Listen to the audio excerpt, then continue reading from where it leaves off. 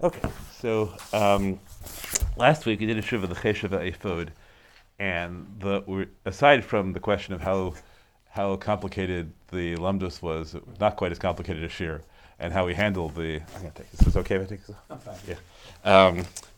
The really interesting thing was after going through a whole psak about why you couldn't actually hold the person to the contract, he then held the person to the contract.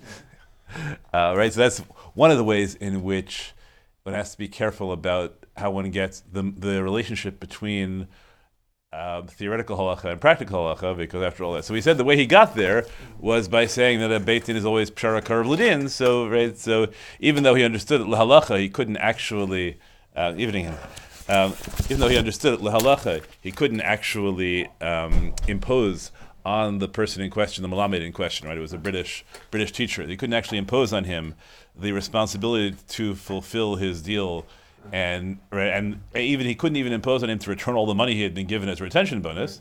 But he tells him, but it's the right thing to do, and he imposes it on him. Right. So now there are other ways to get there. I saw a tshuva from the Imre Ish this week that I think did the following. So when we did last week's tshuva, we pointed out that there's a mechanism which makes it very hard to run halachic commercial law according to din. It's one of the reasons that we always say pshara karav l'din when you sign a beit din contract. What does that mean? It's justice, essentially, right? It means like literally a compromise close to the law. It gives moral wiggle room to the anim because not to rule on technicalities. So it also where is that phrase used? it's in when you sign any arbitration agreement I see. in beit din, right? It will always say pshara karav l'din. It will never say din. We don't want to decide according to the law. Right. But one of the reasons for that is that halachic choshen mishpat is we have a standard practice called, right, which you all know, hamotzi mechaver lavaraya, right? Hamotzi mechaver lavaraya means it's very hard to move money. Right. And then there's a super way of doing that, which is a principle called kimli. So kimli means that in money cases, if I sue you, if there's any viable halachic position that supports you, then you're entitled to say that you hold like that position, and the judge can't impose their halachic position on you. So that makes it almost impossible to take money away. That's why I try to talk about whether the Shulchan Aruch is a good thing or not. So one of the things I try and teach people generally that there's real importance in at least certain aspects of halacha in eliminating positions, and that generally the purpose of psak, this drives people crazy when I say it publicly, but I'll say it again because I think people understand it. The purpose of psak is to eliminate options, not to create them. Because otherwise, right? Because pluralism makes it impossible to run a legal system. So kimli makes it almost impossible to run a functional legal system because all it means is you need an expensive enough rabbi. Right. You get an expensive enough rabbi, they'll think of a plausible halachic argument, and if judges can't rule against any plausible halachic argument, right, then you're sunk. So pshara karav l'din is one way of avoiding that. So the Imre H has a tshuva on this, which I thought was really doing something similar. And I think it's a fairly common mechanism, but I'm not sure of it. What he says is, I got this shaila secondhand. The parties didn't send it to me. The rabbis who were delivering it sent it to me. Now, I can't treat it as a choshen mishpat case, because in a choshen mishpat case, I have an obligation to hear the parties directly in front of each other, and there are all these technical requirements. Now, the principle of kimli only applies in a choshen mishpat case. So what he says is, I'm not going to deal with this as a choshen mishpat case, which is a beit din case. I'm going to deal with it as an ordinary halachic question. What's the right? People are asking me an Isser v'heter question. What should I do? And not a honest question, which is where does the money go? And based on that, then he can ignore kimli all the way through because he's just giving his psak. Right? So that's another mechanism where somebody finds a way to evade the mechanics of the system in order to get to the right result. And that's one of the things that plainly, in a functioning legal system, you have to find ways to handle it. So the Shulchan Aruch has great value in choshen mishpat, or did for hundreds of years, because the rule we said was if it's not in Shulchan Aruch, it doesn't count. So coming up with all the Rishonim that we just got under it, right, and say, look, there's a mission in the Rishonim that you're relying on. It doesn't matter if the Shulchan Aruch didn't paskin like it, it's out, and that really is important in choshen mishpat. Now it may be that in other areas you want to go the other direction and say, look, no, right? Well, why should we limit ourselves? We need other options, right? So that's like, do we want to apply the same thing to agunos as we do to, right? But you can see the argument the other way around, right? For agunos situations, often the claim is you have to satisfy every position. So it's very useful to say, no, I only have to satisfy every position in Shulchan Aruch. right? If there's something that's not there, I don't have to do that. So, right, so those are general things that need to be explored. It's very hard to run any commercial law system, really any system that functions as law, if you don't have enough cases to build reliance, so that, right, and to eliminate intellectual possibilities. And then one of the challenges of halacha, especially if you wanted to rebuild commercial halacha in modern orthodoxy, is that we simply don't have enough cases, and so people don't know what the law would be in all the new situations. The Beit Din of America is putting out a journal now, which is trying very nicely to build an array of theoretical precedents. So he's saying that the corpus of Shiloh Shuvot is not relevant case law for that? It's not determined. First of all, it's often not determinative enough, because you have like 7 different traditions going around and didn't communicate with each other, and now we're all of a sudden bringing them into communication with each other. So there might be set, right. It's, as if you had law developing entirely independently in 50 states, Right. and then all of a sudden you need a single system. Right. So how do you handle that, right? So you can try and build precedents over time, but it's very hard, right? If you don't have rules about which, right, or what are you, a German, or are you a Polish, right? Are you a Czechoslovakian? And when you made the contract, you had no idea, right? The point I try to make often is that law, to be just, right? Most of justice is in money, is making things work out in a legal system, is making things work out the way people expected them to. But if there are no expectations, you can't do that. Right, then you get into, right. So, then you get into into spending enormous amounts of money on lawyers when there's no justice at all, because nobody knows what to have expected. Yeah. There's no basis. You can't do anything. So in halacha, there often are no expectations now. Right. So again, the RCA Beit Din is trying to fix that by putting out expectations of precedent so that people can have some idea. But not so many people learn them before they make the contract, so it lets them have some idea before they go to court. But it's still hard to have justice if people didn't know what to expect when they made the contract, or they don't know which mechanisms you look through and which mechanisms you'll enforce, which really challenging. So it struck me. I'm sure it's the same notion, the flip side, but this happens to be learning with Mitch and Sam, or learning about Batra and the Paragon, distributing, what the flexibility that people have to give instructions to distribute their property. And one of the cases, there's a little bit of some uncertainty. So one of the Rabbanim says, to split it, and someone else can almost take it to task. He says, sort of people who split it. In fact, I don't remember the phrase, but he said people who split like are not real Dayanim. Right? It's like, you're almost saying like you want to get to there is a correct din, and you need to get to it, and you can't just sort of split it out of suffix. Yeah, right. So it's suffix is sometimes it's the right answer, but sometimes it's just a cop out, right? You can't make up your mind, right? That's fair. We don't have. I mean, I think again, I don't know enough about what goes on in Haredi courts. I read the Israeli, to some extent, the Israeli Beit Din decisions. And it's clear to me that in many cases they don't have a functioning legal system, because there's people don't know what to expect. Now there are important, and now you can, as you have American law, you can have a single radical judge who creates precedents. Right, Dayan Sherman in Israel, whether you agree with where he goes or he doesn't agree with where he goes, like he creates massively effective precedents if people were to follow him. But you have to figure out, so he rules, right? We taught this a couple of years ago. He rules that Din Malchus Adina doesn't apply to contracts in the Haredi sector. Israeli law, Israeli labor law doesn't apply to contracts in the Haredi sector because nobody ever expected it to be enforced. Right? I mean, that's an amazing thing. That's an absolutely amazing thing. He says, look, nobody's ever tried to enforce it before. Obviously, this is not real law. Can we say that about a speed trap? So I think that actually is a very. I think that it's deeply implausible. Whether it's right or wrong to go at whatever speed, is deeply implausible that there's a Din Malchus Adina issue about speeding laws. Even if you think that speeding laws are generally subject to Din Malchus Adina, which is a whole separate question, whether they apply to anything other than monetary expectations.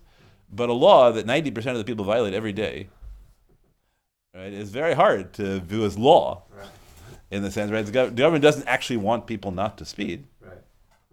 right? It wants people to speed and pay tickets, but it doesn't, right? It doesn't want to do right, right? The whole, right? That's the whole. I think that's there is a constitutional law professor in Virginia who is trying to take this to the Supreme Court. But I think to argue that there is a religious imperative to obey speeding laws is very, very other than in ways which endanger, which you obviously have an obligation to be safe, the obligation not to endanger the people around you. If you think that obeying speeding laws is the only way to do that within a reasonable cost-benefit ratio, then absolutely so. In some places, it might be more dangerous to obey the speed limit. Yeah, well, I'm teasing my wife. It's like, but rear-ending, right? That's a. But you could argue. Look, there are like red lights. There's an obligation to obey even when there's no one there, because it's very dangerous for society. Right? The question is, what happens when there's a police car there looking at you and saying, the speed limit is 65. I don't let me catch you going 90. Right? That's the whole. Right? That's the whole. Does the policeman have the authority to assist? Right? Who is the malchuta of the din malchuta? Right? These are all questions. But my main point tonight is just commercial law requires justice requires expectations. We don't have those expectations, so each of us you have to know what sort of framework they're working against. Is the lack of expectations because, again, these different rulings or communities are more disenfranchised or more distant or less cohesive? And is that just enough cases? Not enough cases. Not enough cases, you're saying.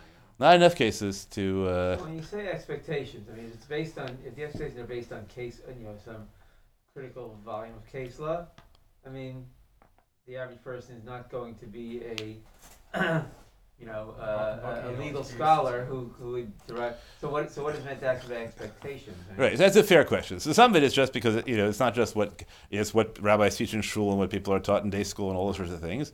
Some of it is because the contracts are written with expectations. Contracts are written with expectations about how they will be interpreted. Every lawyer will tell you that if you try a first contract, right, that's like who knows what's going to happen the first time you write a contract.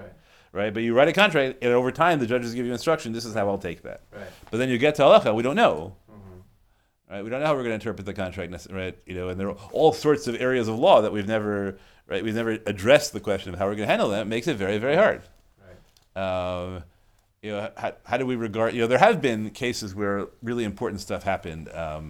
Like there are famous halachic cases about rent control laws. Right, that's the rent control laws are binding. That was a really important. Right. Thing in halachic history. What reason? But we're dealing with two legal systems, and if you were to come to me now, so look, someone who knows me could say, okay, he has a bias towards believing that you should work with expectations, and that means that generally the default in halacha is the outcome should be the same as it would be if you went to secular court, right. Unless there's an overriding system of justice. Right, you would know that about me. But that's but you wouldn't necessarily know about another beit din, right? So that's why you have to build up. Thought about you're still thinking about whether it makes sense to set up a small claims halachic court here, just run on Sunday mornings, right. And slowly build up expectations. Because otherwise, how do you tell people to go to beit din when they don't know what the outcome's going to be? Right. Right. So the prenup, for example, right? We tell people to sign because we have a very clear set of expectations that a beit din is going to uphold the prenup. And that's why in the prenup it specifies the beit din, right? Because that beit din endorsed it, and therefore that beit din presumably has a moral obligation. Is prenup a form of commercial law? Yeah, it requires an arbitration agreement, right? Because it's an additional support agreement. Does it use this term pshara karav l'din? It does. You say pshara karav l'din in it. It does, right? It's all in the it's all a standard halachic contract, but it's also an American arbitration contract. The beit din has to use procedures that are approved by the Code of Arbitration, right? And I would think there's an argument that unfortunately, I don't know that I could tell anyone now to go to the Boston beit din in reliance on the arbitration agreement because the personnel change and there isn't that kind of institutional commitment. But the Beit Din of America, I think it would take an enormous shift for the Beit Din of America when so many people have signed contracts in reliance on the Beit Din of America enforcing the arbitration, the prenuptial agreement. To change that would be obviously wrong. Right? For a dayan to suddenly say, I think that this aspect of the prenup is unenforceable because I hold the position of X, which thinks that right. That right? You understand that, right? But it's not because theoretically it's impossible. It's because people have signed. Right? The Beit Din allowed people to sign a contract in reliance on it, and therefore you can't say. Right? The Beit Din can't suddenly say, "Oh, Kimli likes like such and such a person who holds right, who holds it as right. That would be right. If Beit Din did that, it would be laughable. The Beit Din America have a role in the actual formulation of Yes. the contract? Okay. Beit Din America is right. Beit Din America is basically the official source of the versions of the document. That, right, it varies them as issues come up in right, and how secular courts interpret the document, things like that. But so when people want to try a fancier prenup, so one of the things you have to tell them is your halachic arguments may be very good, but nobody can tell you how a Beit Din will, right, whether a Beit Din will enforce it, because there are always going to be arguments pro and con, and you can't know because there's no record, and unless a Beit Din goes on the record in advance saying I will enforce it, so you can say I have a reasonable chance of knowing what I think those dayanim will do, but the personnel can change tomorrow, and then people will think differently, just as we now watch on the Supreme Court, right? When the personnel changed, the laws changed. We understand that it's really shocking to people if you have something in reliance. You say, what happens if it was always a false reliance, right? So you could imagine a world in which, a dayan got onto the Beit Din of America and slowly got a majority, right? Having argued that it was always a mistake, and got a majority, but it might take 50 years, and there would be massive public protests because how can you undo something that so many people have signed a document in reliance on, right? That's the, that's, I think, so, right? So halachic courts have to function the same way as regular courts do, and it's a chicken and egg question because it's hard to tell people to go to halachic courts until you have reasonable expectations, both procedurally and substantively, and it's hard to have reasonable expectations unless people go. Right? So that's the chicken and egg question you have, where mostly people go. For bad reasons. For example, if there are reasons they don't want to go to court because there are aspects of the transaction they think the courts will disallow out of hand, or they'll force them to disclose things they don't want to disclose publicly. So that's one kind of case Beit Din gets, or cases between employees and employers of Jewish institutions where they think it'll cause a public shanda or cost them both tons of money, so they're willing to go to Beit Din because they have a certain amount of trust that Beit Din will handle it. With justice. But you have lots of cases where institutions are not willing to go to Batei Din because they're afraid that they can't tell their board is worried that it won't be handled in the way the contract won't be handled in the way they expected, and they think that has to be. And sometimes that's right. Sometimes it's justice aside from the halachic issues of whether going to secular court, and sometimes it's just because people want to be cruel to people, and and it's good that a Beit Din has a reputation of not allowing corporations to be cruel. On the other hand, there are also Batei Din that that function like the arbitration courts of major corporations, right? Where they lock you into arbitration agreements with arbitration courts that are rigged. Right. So you can have Batei Din that have relationships with, right, where they'll still, they're never going to allow you to do that. Right? Again, the Beit Din of America, I give my friend Rabbi Yonah Rees enormous credit because he transformed the Beit Din system by working with the expectations that we had to match the transparency of secular courts. And that's right. That precedents have to be available and procedures have to be stated up front. Right, and there are regulations about chain of evidence, all those sorts of things, which just didn't exist in Batei Din. You don't have right, but the problem is that makes it more expensive, right? Because it requires more personnel, right? So and we still the international Beit Din has a budget larger, I think, than all modern Orthodox Batei Din in the United States put together. For all it's there's issues, and it's only a one issue thing, and have all sorts of issues what they do. So that's but there hasn't been any move towards funding a modern Orthodox court system. Even there was a hope once that the move towards alternate dispute resolution, right, towards ADR would create space for Batei Din to play a real role in the community, but we haven't so far done it. Okay, so let's talk about this tshuva. This is one of the. We're not going to get it done tonight, but this is right. We'll get some of it. This is one of the wildest tshuva I think that I've ever read. Rav Kook is brilliant. There's no question about that. I want to read the question carefully, and I'm not sure I'm not sure I understand the question perfectly. I have reached out on Facebook to Rav Kook scholars to see if they can tell me, but I haven't gotten any response yet. So I'm gonna read this as Rosh Hashiva, which as opposed to which is all I can do is read the case. I can't tell you what the reality behind it is. It's not dated, I don't think. Oh, it is dated at the end, I think, that he's still in Europe. It's before he gets raised. It's Tafresh Nun Gimel, so it's 56, 53. So we're still in the late 19th century. So he's still in Europe. He hasn't had any of the experience in Israel. You can read Yehuda Mirsky's stuff about how he develops generally in life. He seemed to have enjoyed his rabbanos. That's how you can read this. He had a good time as a rabbi. Okay, here we go. Bedin Rav shekibel ktav rabbanos me'ezeh kehila acharei shekvar nigmar zman hitkashruto im bnei adato hayishana. So the way I understand it is, there's a fellow who he has a job, but the job has kind of petered out in the old community, and now he has gotten a new job. Now, background is that there's an enormous amount of mobility among rabbis in Europe in the late 19th century. That's and it works the same way it does now, right? There, you go from small to big, right? And if you're a small town, you might, you can have two approaches. You can say we're going to try and build up our prestige, so even though we can't get so much money, but we're a prestigious community and people want to come here. Or you can settle into your role as a AA or AAA rabbinic team. That way you get right, and you want to be right. So what you want to get is a reputation that people who come here go on to get the big jobs, right? And then there are the jobs which are dead-end jobs that's small and right nobody really wants, except for the people whose vision has always been, I want to be the rabbi of a small town, and such forth. So this rabbi's job, it seems like it doesn't mean the contract was over. I don't think. It might mean that the original term of the contract was up, but the expectation was that it would just roll over forever. But I think it's one of those two. And now he goes and gets another job. He gets a Ktav Rabbanut, right? So he's all happy he's going to get another job. But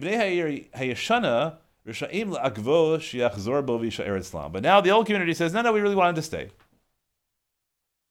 And the question is he allowed to, or right? He already finished the deals, right? So the question is, are they allowed to stop him? And is he even allowed to listen if they want? Right? Is he allowed to break his new contract and go back to his old contract? Okay, right? Because there aren't right? We don't have official rules of free agency, as far as you know, right? There's, you can treat it as there's a reserve clause that rabbis are bound to the community the community they signed with originally until that community releases them. All sorts of ways you can read it. And right, so he says, "Ikar dinhu mehad amar damarav poel yachol lachzor bo afilu v'chasi hayom mitam avadayhem v'lavadim lavadim." So the question is, we have a basic rule that workers can break their contracts. Rabbis are employees; they should be able to break their contracts. Right, there should be no such thing as a binding past contract, regardless. Especially if it seems like the contract may have ended, it's not clear. Right? Well, especially the original contract may have ended, or it repeated, whatever. Right, so you would think this is a fairly straightforward thing. On the other hand, you might have, people are always trying to do that, right? Rabbis are always trying to leave, and people are and cantors, right? And people are always trying. Anyone who's good, people are always going to try to hold on to them. You might think, it's not worth it. They don't want to be here. No, anyone who's good, people want to hold on to because the alternatives, even if they're willingly, are worse. Right? That seems to be. Sometimes they just want to mess them up. Okay, so he says. So he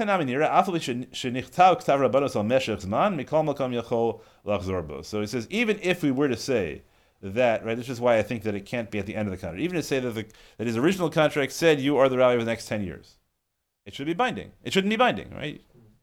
Because contracts are not binding on employees. That's what it seems superficially. But if you look at it, says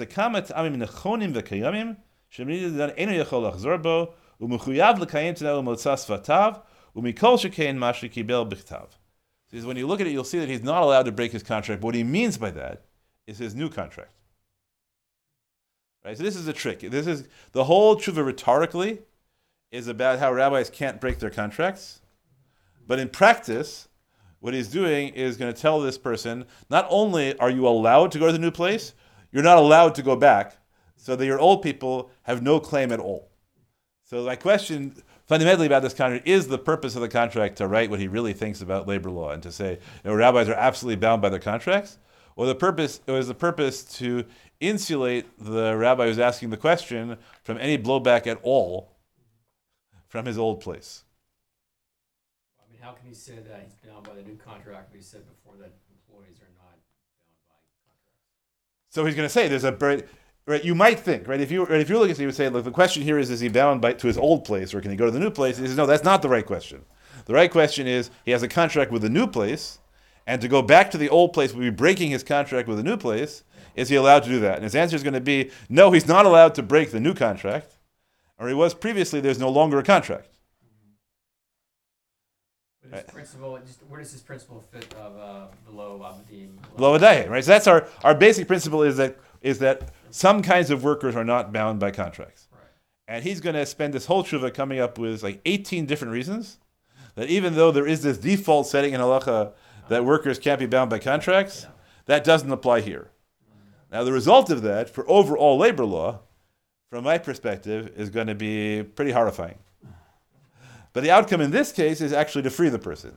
So he has to deal with, right, to what extent is this really what he thinks? To what extent can you narrow it, right? So a lot of his arguments are only about rabbis. That's why it's really fascinating that he does so much to, in principle, prevent rabbinic mobility during their contracts. But on the other hand, right, in practice, what he's doing is enabling this rabbi to get to his new place when the old place is trying to hold him. So he's, in a sense, what he's doing is he's breaking the reserve clause by coming up with a new notion of very strongly binding contracts. So if you just get a contract from the new place, then the old place then the old place can't hold you anymore. But what he does there is going to be, let's say, we have I think it's 18 different reasons. We'll see how many of them we get through, and some of them, as I teased, right, some of them are utterly astounding. So here's number one. Chada, the ein ze davar barur lanius dati, sh'rabbanut techashev k'schirut kedin schir yom, te'yesh lomar eno k'im kablanut. So we saw that there's a fundamental machloket, which may, right, the Gemara in Bav Metzia says, in one version is a machloket between Rabbi Dosa and the Rabbanan, whether that the whole principle of avadayim v'lo avadim l'avadim applies to workers called kablanim as opposed to workers called schirim. The question is, what's the boundary between them? So the Gemara has a fairly straightforward boundary that poalim are workers who are paid by the day and do not bring any special skills or tools. Kablanim are workers who are paid by the product and bring special skills and tools. Now there's a whole lot of space in between them, right? So it's simple to say that the boundary is whether they're paid by time or paid or paid by piecework. But we pointed out, right, Deborah, as I pointed out every time we do this, that it's easy to create a combined contract and disguise one as the other. So like I'm paying you, to produce, buy the widget, but I'll fire you if you don't produce 50 widgets an hour. Right? So I'm paying you by the right. So I'm formally paying you by the widget, but I'm in practice, right? I'm paying you by the hour. So this is one of the areas where it's really important for halacha to have precedent, and there isn't enough. So here's what he says. He says, "V'yesh lomar bezeh shelo nikra schir yom ki'im mish alav lavod tamid kol hayom ve'ein lo zman panui shenikar shu eved." So what Rav Kook does is he says the phrase ki avadayim lavadim lavadim. I'm going to take that claim that you can't be a slave with perfect seriousness, and the definition of a slave is you don't get time off. Right? The definition of a slave is that for the term of the contract, you are completely in the possession of the employer.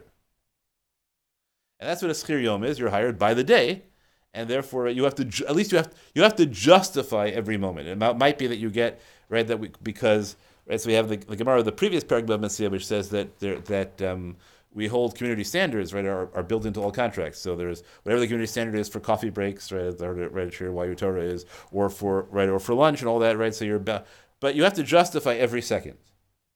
Right? And the only way you can stop working is if there's communal expectations that you can't work that hard. But you're never on your own. It says, however, right, because it's shenikar shu eved. That's right. Makes it obvious that you really are a slave and not in your and don't have your own, not in your own possession. Masha ein kein b'rabbanos. He says, but that's not true about rabbis.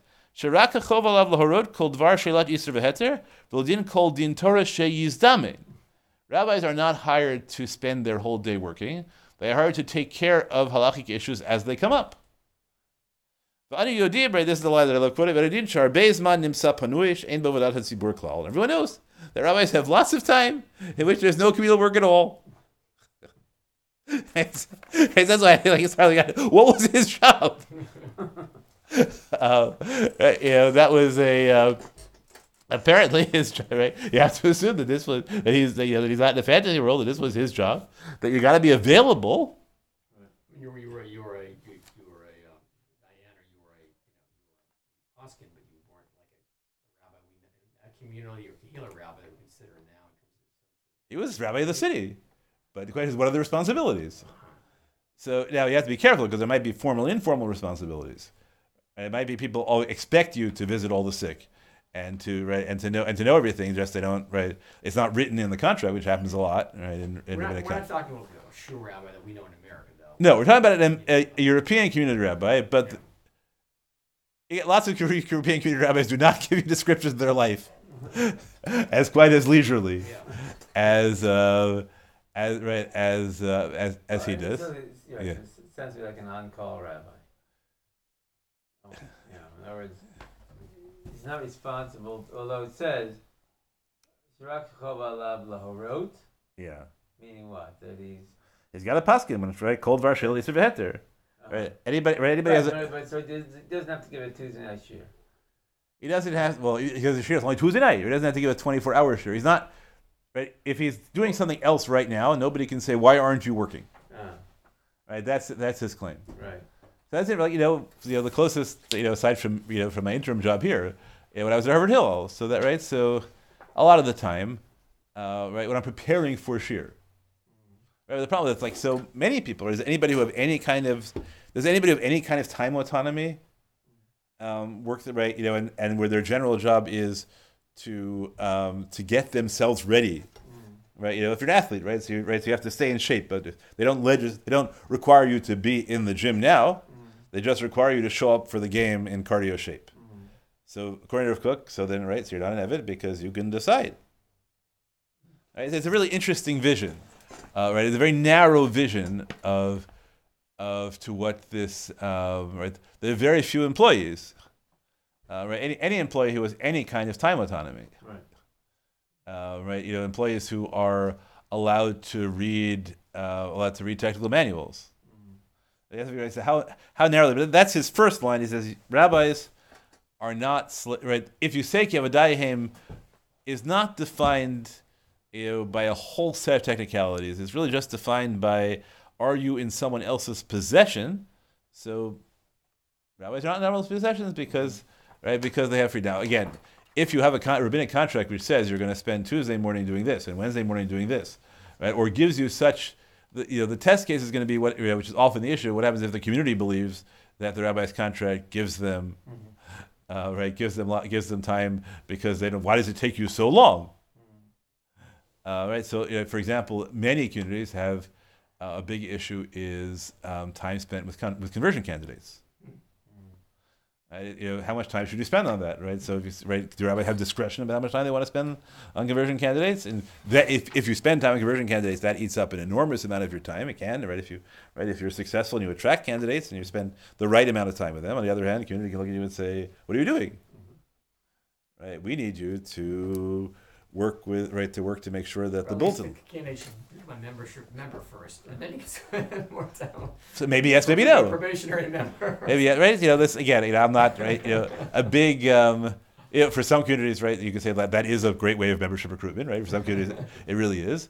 Or you could argue that, which I would argue, that to some extent, a community hires its shul rabbi to provide the necessary services that a Jewish community should have, right? And so, like the whole question: should the rabbi spend time teaching classes for the unaffiliated, even if they're not going to become members of the shul? So you can say, look, it's part of the obligation of an Orthodox community to make sure that Torah is accessible to everybody. And you could argue no, right? That look, the job of a rabbi is to, right. That would. Kook plainly thinks that the rabbi, I think, if it's better if you think that the rabbi, having a rabbi is a service provided by the members of the community to the Jewish community, and not a relationship with the specific people who pay for the contract. And that would fit with his career path, right? Yeah, the cook eventually becomes. There's also, a difference where you have town rabbis versus shul rabbis. The shul rabbi, again, the expectations of each community might vary, but it might be so you're expecting him to serve the needs of the shul community. So it could be, but that's right. That's part of your question, right? So what is at least the same challenge we have, with day schools, right? Should people pay for day school? Only parents pay for day schools, or does the community have an obligation to have a school, and everyone should pay for that? So the same token, the community should have a figure who is right. Converts should have accessible mentors. And so, right. So that now there are ways in which you can try and shift the financial model. I was very impressed. Cleveland had a model for special ed for Talmud Torahs, that every shul paid a per capita tax, right? A membership. It was a membership surcharge to set up the special ed Talmud Torah program. Not how many students the shul had, but it was paid per member, because that would, right. And sometimes your shul would have more, and sometimes the other shul would have more.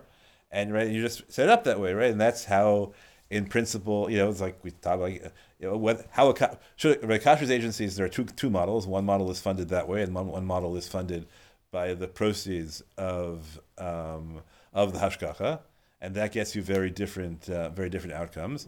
And a beit din, right? So the model that we had for a long time was a beit din is funded by kashrut, but that's not really the right model. The right model is that it should be funded by the community as a service community, whether you use it or not, right? So there are lots of issues in terms of the Jewish community generally that should be addressed that way.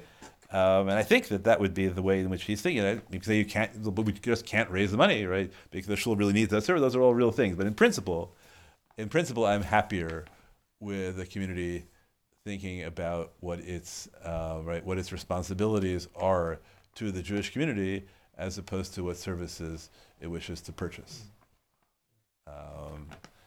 So we talk about, let's say, should the rabbi arrange for food to be kosher at a standard which his community won't eat, but because there are lots of other people, right, who are willing to eat it, right? So is it a reasonable part of a rabbinic job to give a weak hashgacha so that the people who aren't observant in the community will be eating kosher? So if you think that's a value, you could say it's not a value because kashrut is about intention, and if they don't care, we don't care. You could say no, it's right. People will make choices, and so it's worth it for the rabbi to provide that kind of hashgacha, even if he then tells people that in the shul, or knows that people in the shul aren't going to eat there. Right? That's another kind of question to work out that way. And so Chabad obviously work on that model but they don't work on a dues system. They work on a donation system, which sets that out. And I am Baruch Hashem, right? I am blessed that that the bulk of my funding isn't local, and so I don't have to think about it that way.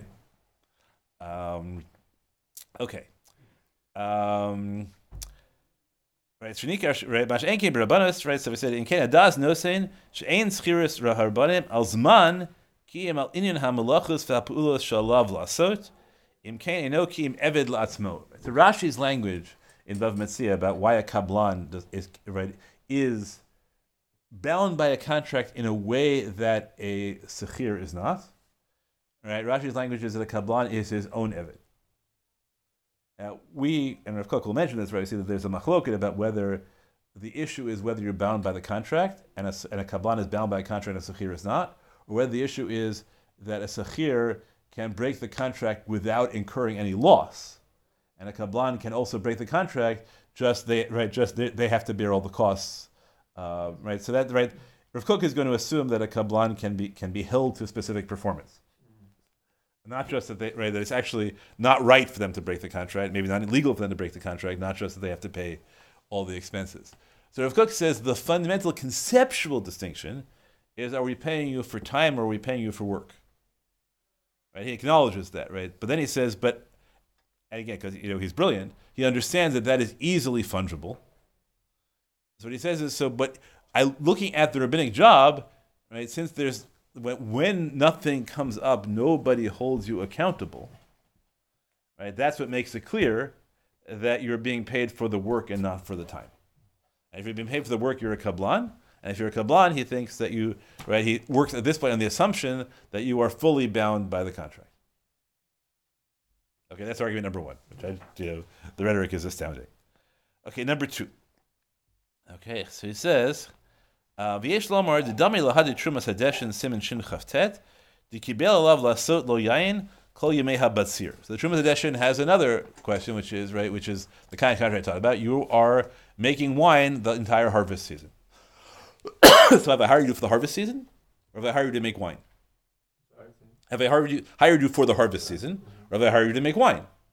Right? Because I'm not telling you necessarily when to make the wine.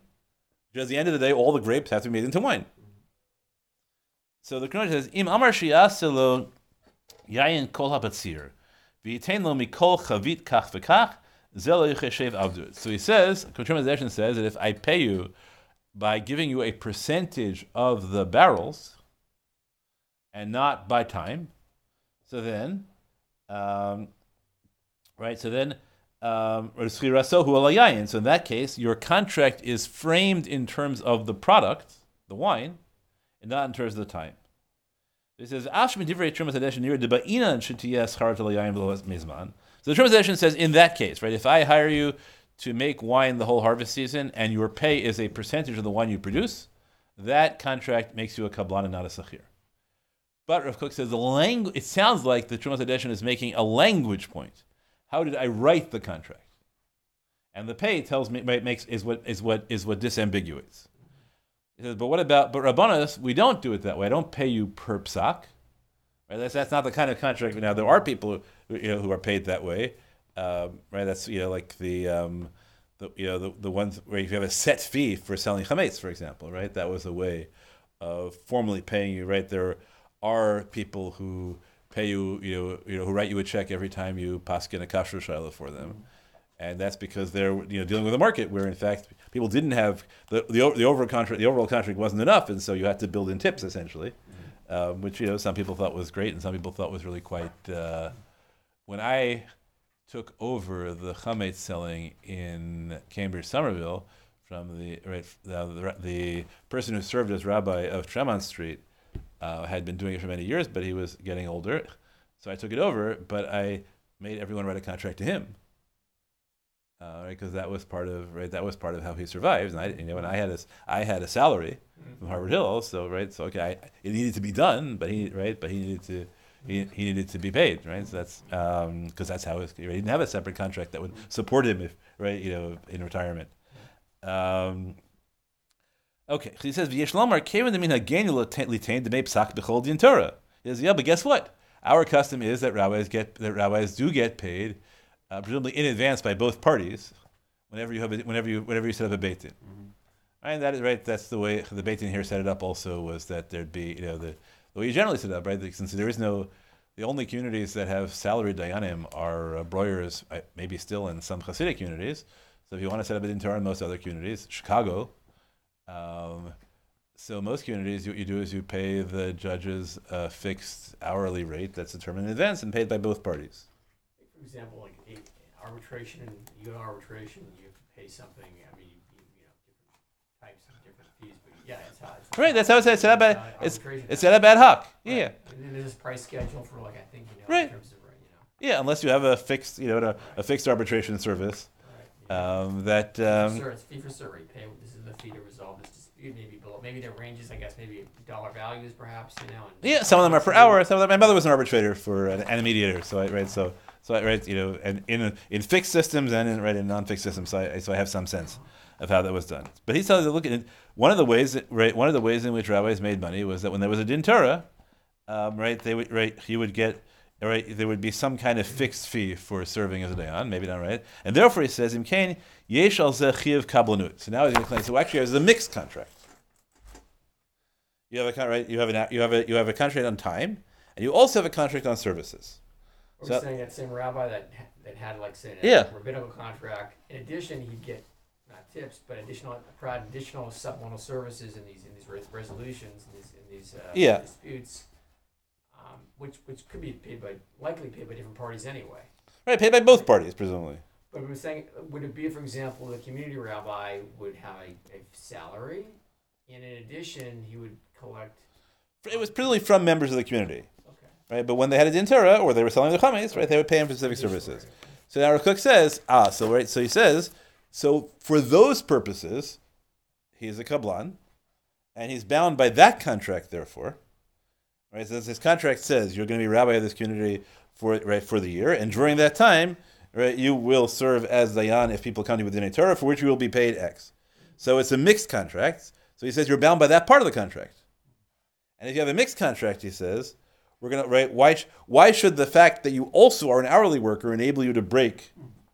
Right now, that obviously is very dangerous on a policy level, because I can just do is every anytime I want to enslave somebody, I'll enslave you, but I'll say, you know what, and guess what? Every once in a while, I will ask you for a glass of water, and when you bring me a glass of water, I will give you a quarter.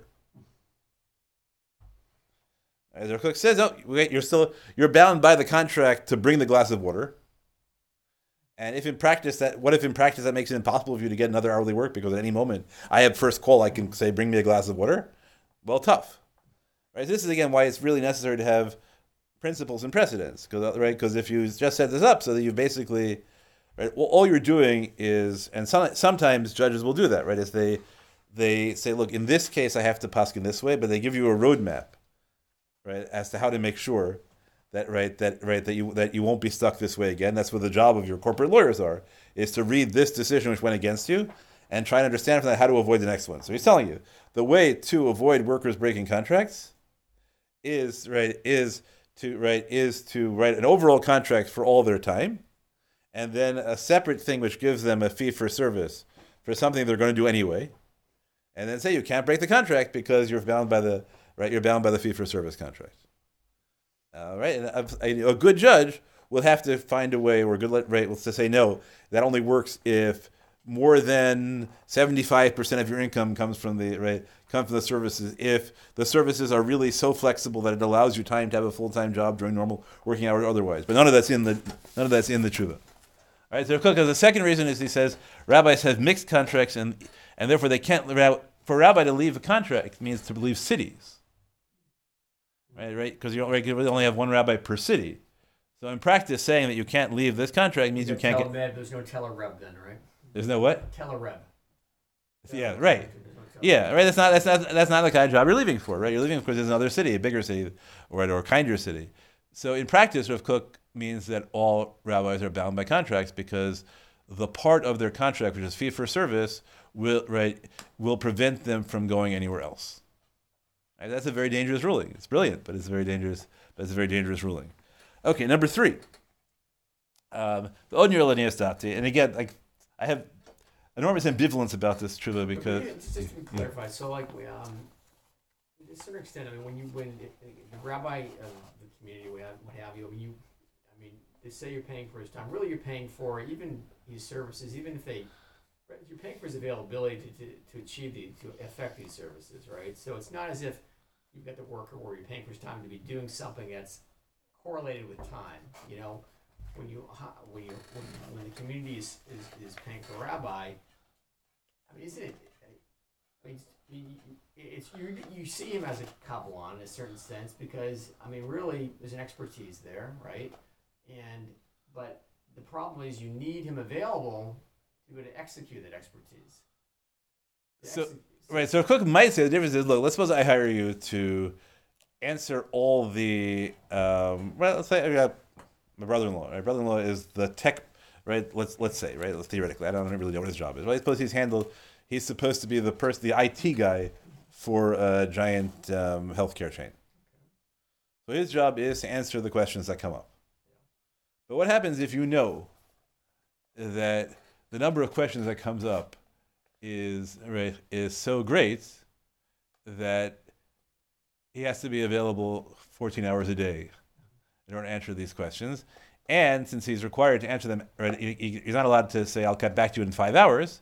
So in practice, he has to be available 14 hours a day. Now you tell me, but if there's no question that comes up, nobody stops him from going off and playing ping pong, right? Or reading novels, whatever it is. It just happens that it will never be such time.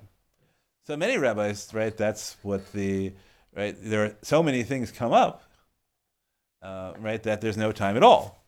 Now, what happens? Then the balance question. Right now, if we're interpreting a contract law. So I think this is common. A lot of people. One of my friends, I was very particular. Right, his first 5 or 6 computer jobs, he would within a month and a half write a program that did his job, and then he would just hang out for a couple of months playing ping pong until everyone was clear and then he would move on because there was no job. So now, is his contract not an Avdus contract because he could do it so rapidly? Right, that he could, right? That's not a really good precedent for, we say, the same contract for the same job with 2 different people. One of them is an Eved, and one of them is not, because it's just a question of how rapidly a person can do the job, right? So that's bad law, right? So that's part of the challenge you have to figure out if you're trying to write a serious legal system, right? Is figure out what precedents can you set up that don't say the same contract. Unless you're comfortable saying, no, we can evaluate, what we'll evaluate is what would a normal person do the contract in, and if it's a normal contract, then it's an obvious contract. But how do you do that, right? How do you know which person does? That requires, that's bad law in a different sense, because it requires, it means that every case will require an enormous amount of investigation by the judges, right? Expert testimony, how long does this contract really take? So all sorts of reasons that law is, making law is a skill. Which is not taught in the rabbinic school. Right? Almost nobody teaches you how to make law, right? In a really deep sense. So some issue, pastoral questions, they try and begin now to have you, but there was none of that there when I was there. Okay, so let's see if we can get to number 3, and then we're done for today.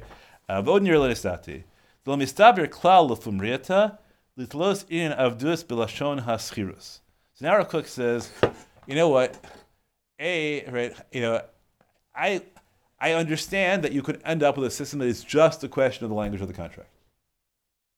If you write the contract about the time, then it's obvious. You write the contract about the wine, then it's money. But he thinks that it's not sensible, which is true on a moral level, right? It's not sensible to make the issue depend entirely on the wording of the contract.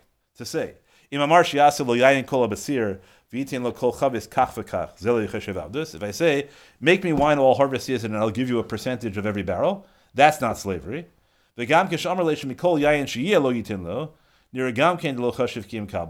if you say, I'll give you a percentage of all the wine that I get, whether or not it's by barrel, I'll give you an overall percentage, that's also just a kabbalah, because your salary depends on how much wine you make and not how much time you spend. But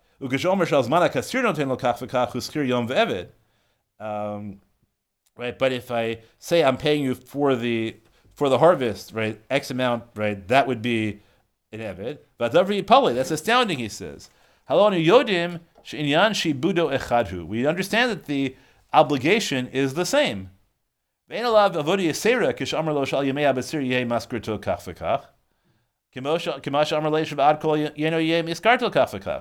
It makes no difference, right? So this is a fundamental decision you have to make in contract law: is to what extent do you wish to set up precedents bound by language, and to what extent do you wish to set up precedents, right? Do you wish to set up precedents bound on substance? And there are reasons to do each of them in specific cases. Really, what it is that when you have no moral preference one way or the other, or when you believe that the parties are negotiating on equal footing, so then, okay, it's their responsibility to write the language the right way. But if you think that there's a moral difference, and that one of these contracts, and there's an outcome that you have a Torah, let's say, right, a Torah interest in preventing, or if you think that the parties to the contract are on unequal footing, and so what will happen is that one party will force the other to write the contract their way, and the other party doesn't have an adequate means of preventing that, right? So so then you'll go by substance. So the interesting thing here is as Rav Kook has this this rhetoric doesn't make any sense. Of course it makes sense. Lots of things in law and halachic law depend on how you write the contract. But he thinks that here there's an outcome that he thinks is untenable. Wouldn't this, I don't know if it's coercion, but wouldn't any kind of like uninformed or a lack of agency by one of the parties or something undermine? Yeah, unless you think that they have a duty. Right? If I might think that it's good public policy to ensure that no one signs a contract without a lawyer. Mm-hmm. And therefore, if you sign a contract without a lawyer, I'll hold you to it, because how else do I create a public policy system where people don't sign contracts without lawyers? That's the cheshbon I have to engage in. I might think that people should. Moral hazard to then disqualify somebody for not being competent. I mean, but yet certain level of competence to at least realize they need to have a lawyer. I mean, like if they Right, so that's what I'm trying to set up, right? Just like ignorance of the law is no defense. Yeah. All right, so I'm trying to set it up. I might as a Torah person say that I live in a community where nobody bothers to learn halacha. And so, so if I actually have the power to, as a halachic court, I might say, look, so how am I going to get people to learn the halacha? Well, by telling them that you're bound by the contract, even if you didn't know the halacha, right? Or the other, right? So I often quote that dialogue I had with my friend again, Rabbi Reese again, where we have there are whole fights about what sort of heter iska works to allow you to, in practice, collect interest on loans. So I asked him, right. So there are articles there, right, and people make decisions about legal doctrines like Hillel. So that if you get $1 million case in your court, right, where somebody says, look, you can't collect this this fee from me because it would be a violation of ribis, and it turns out what this person did, right, the person who wants to collect the money just asked the wrong rabbi for a contract. Right, he asked his shul rabbi, and his shul rabbi was not aware that the Beit Din of America does not accept this form of heter iska. It requires the fancy heter iska. Are you really going to decide $1 million case? Because this person who's trying to do the right thing and sign heter iska, is sign the wrong contract? Or are you going to say something like, even though this was the written contract, but we know what the parties actually meant was, we are hereby agreeing to make this deal on condition that it has been on whatever form of heter iska is valid. Because their intent was to make this agreement binding, and we have no objection to their intent. Right? So there's an implicit clause in the contract. Both parties would have to have that intent. Yeah. Okay, but one part, you have an issue of one party. Well, then there's no contract either, because in the party, right, there's no meeting of minds. Okay. Right? They're all right. If I want to do this, I have lots of ways that I can do this. Yeah. Right? So, so there Bank Leumi, right? Where all loans incorporate a standard heter iska, which is not in the contract. It just says in the contract, all loans are in accordance with the terms of the heter iska that is up on the wall in Bank Leumi, is branch so and so, and you can take a look at that if you want. Right? So that's So there are ways of doing it if you want. So here Rav Kook says, I'm not willing to let it depend on the terms of the contract. That doesn't make any sense. We know it's the same thing. So he says, but then he comes up with an astounding claim. In came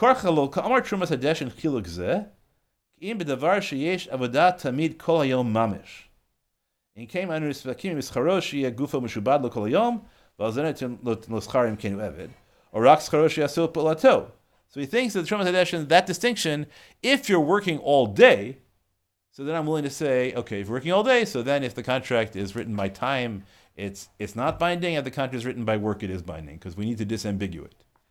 But he says, well, kolze, now we're in the bullet print again, Ein Shayach, Ki Im Bedavar Sheyesh Lomar Shashibudhu Al Gufo, Shiavod Lo Kidin Eved Belo Zman Panui, Zulat HaMuchrach. Mash Ein Kein Brabanut Shani Yodim Sheyesh Harbe Zman Panui. So Rav Kook ends up saying, he says, you know what, and this is right, we'll end with this, because this is where I think he and I are complete loggerheads if you take this tshuva for real. My assumption is that we're really worried about people being avadim. So we have a substantive end we want to reach. And the substantive end we want to reach is that people aren't avadim. And therefore, in cases where people are avadim, we shouldn't care about the contract law, because in practice they're being avadim. And when they're not avadim, so then we can deal with the technicalities. Rav Kook says, no, actually we have no substantive end. We're perfectly fine with a contract, with a binding contract that makes people work all day. But if it's all day, then we raise the technical question to see if did you write the contract in the way that lets it be binding. But if it's not an all-day contract, if you have free time, then the issue doesn't even arise. Even if I claim I'm paying you for the time, but if I'm not actually occupying all your time, you're not an Eved. Right? So two complete so I'm applauding that he is fully conscious of the difference between making decisions on the basis of contract language or making decisions on the basis of substance, but he does it exactly the reverse of the way I would argue. Right, where he thinks that we have no substantive gain at all. And that's going to be the theme throughout this Shuvah. We'll finish with this. That's going to be the theme throughout this Shuvah, that at the end of the day, Rav Kook is not worried about binding contracts on people who have to work all day. He doesn't even need to rely on the principle of below Avadim, because he thinks it only applies to a schir yom, and a schir yom is defined technically as somebody who is paid by the hour without any free time. In practicality, there's always going to be some free time, even in Avadim. So you don't know what he would do in a discretionary case, right? Because he could say that's not free time, that's community standard. Right? It's not actually free time. It's just everyone understands that when you're paid for 8 hours, you get to eat lunch, you get to go to the bathroom. Right? That's not free time. Right? That's time built into the work, to the work exchange. So unless he gets to a point where is he saying there are no there are no avadim? There are no circumstances of avdut that cannot be evaded by writing the contract properly. Okay. Right? In the same way that if you think a well done hitter iska can get you any loan. Right? So you can say that the whole issue is a technicality, right? So I got very upset with Rabbi Reis because we have he quoted as a case once. I quote this a lot that there was New York State has usury laws, and somebody he cited as a successful heteriska a case where somebody won the right to collect something that would have violated New York State usury laws on the grounds that this wasn't a loan. Because look, I have a heteriska. That's like you're telling me that the purpose of a heter iska is to enable people to evade a law against usury. So yay, because of heter iska, he can charge. Right? Like that's what Hilchos Ribis is. That's what Hilchos Ribis is about now, right? Writing the right heter iska. Right? So I was very upset. You understand? It's very clever, but it's an issue. But so we'll see in the context of the contract. So there are for example, there are people who hold that Rav Moshe seems to hold this in one point that all the rules about a Pol being able to be choser b'chatzi hayom, all they mean is that starting the work and receiving the money doesn't count as a kinyan. But if you separately make a kinyan, in some way, right? Let's say that you raise a handkerchief, whatever mode of kinyan is efficacious in this case, and you say I hereby make this kinyan for the purpose of making the contract binding, no problem. Right? That again, that assumes that we don't really. It's not the outcome that bothers us. Right? It's a formality. Now you can say that we want. There's a middle position, which is that we want to put in the formality because we think that will discourage the outcome. But then you have to check in practice: is it working or not? If it's not working, right, then you have to recalibrate. And the tension, which we'll take it next week in the last year, which I guess we'll just finish with Rav Kook, is the problem everyone has is, but Eved Ivri is mutter. There is a thing as Eved Ivri. So how can we ban a contract when Eved Ivri is mutter? It doesn't make any sense to say that there's a kind of contract which is forbidden when it can't be worse than Eved Ivri, and Eved Ivri really is mutter. So there is a way of saying, no, that's not true. Eved Ivri has protections, and this kind of contract wouldn't have those protections. There is a response to that saying, no, whenever it triggers obvious, we trigger those protections. Right. And all we're doing is trying to make it harder to be an Eved, not to ban being an Eved, right? Those are the ways in which you can try to have this. And there's another way of thinking about it, which is the way I'm planning to set it up in Los Angeles on Shavuos, which is to say that what you have in Halacha is the same debate the Supreme Court had over the New Deal, and things like overtime laws, minimum wage laws. So the argument was that the freedom of contract is the fundamental contract of freedom, fundamental element of freedom. So to tell you that you cannot enter into a binding employment contract is a limitation on your freedom. It's paternalistic. So until that's the Lochner case, right, where the Supreme Court invalidated those sorts of rules on the grounds that they were impositions of freedom of contract, and the counter argument was you're not getting the imbalance in the negotiating perspective, and so what you're doing is you're allowing slavery, right, in the name of freedom. You're allowing slavery. It's a question about either agency, right, or competence, or what's the word? a fair footing. Right, fair footing. Right, so that's the question: is there fair footing? So I have argued throughout that that in a situation where individual employers are bargaining with individual employees, that's fair footing. But in situations where capital aggregates but labor doesn't, then you have an unfair footing.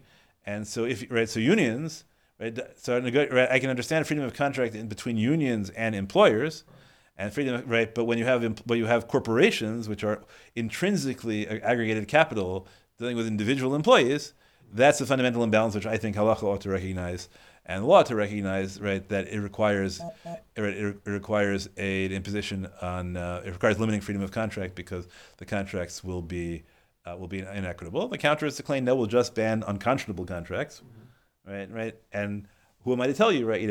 What my kid needs, right? We need the money, and you're telling me my 16-year-old kid can't work, right? Why are you doing that? I need the money, and you're telling me that I can't offer to work 60 hours a week at the same rate, right? So isn't it right? I want to do the job, right? And all the arguments, right? It doesn't let me, right? I don't have skills, so I can't get entry-level work because you won't let me hire myself out for less than minimum wage.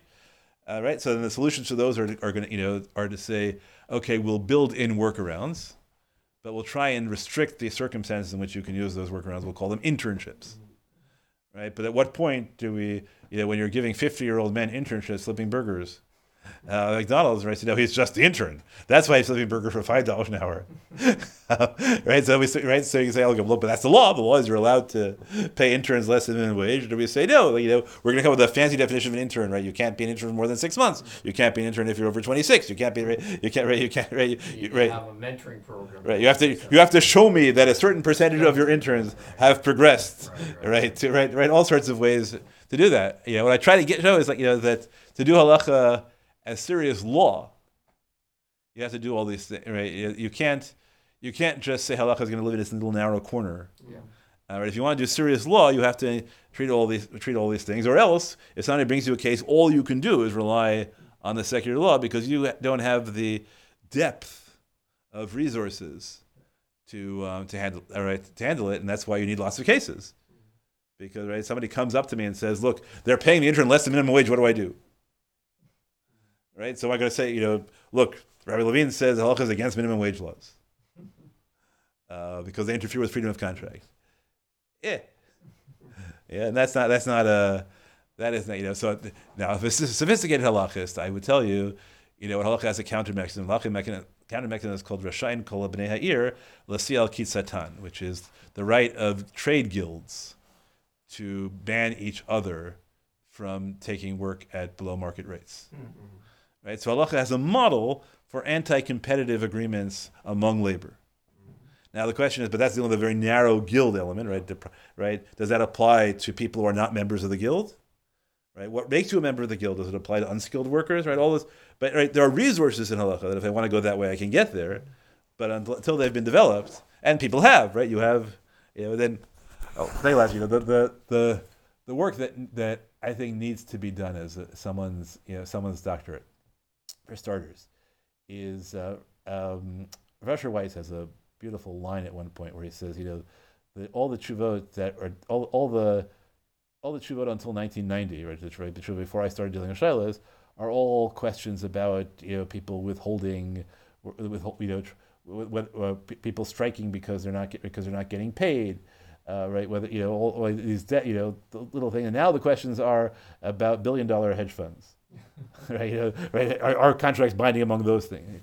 So it's symbolic of the change in the community, and I think you can see that that poskim move over time from assuming that their constituents are labor to assuming that their constituents are management or capital, because that's where the frum community moves. And the question is that really, that is natural, but is it really what halacha should be? Or should we be should we be more class conscious and say, no, the constituency of halacha should always be the poor. The law has to be applied uniformly, but the determination of the law should have some consideration of right. And that's a really big issue, which has not been set up. But again, the counterclaim to that is that many of the more liberal positions only, like many liberal positions, only develop among the rich. Right, where there's just sort of assumptions about duty and things like that, which are beautiful among the poor. Right, the inability to imagine that being different is often the case. So you will find, sort of Moshe has all these fascinating notions which really need to be worked out. Which about Moshe assumes tenure for all jobs,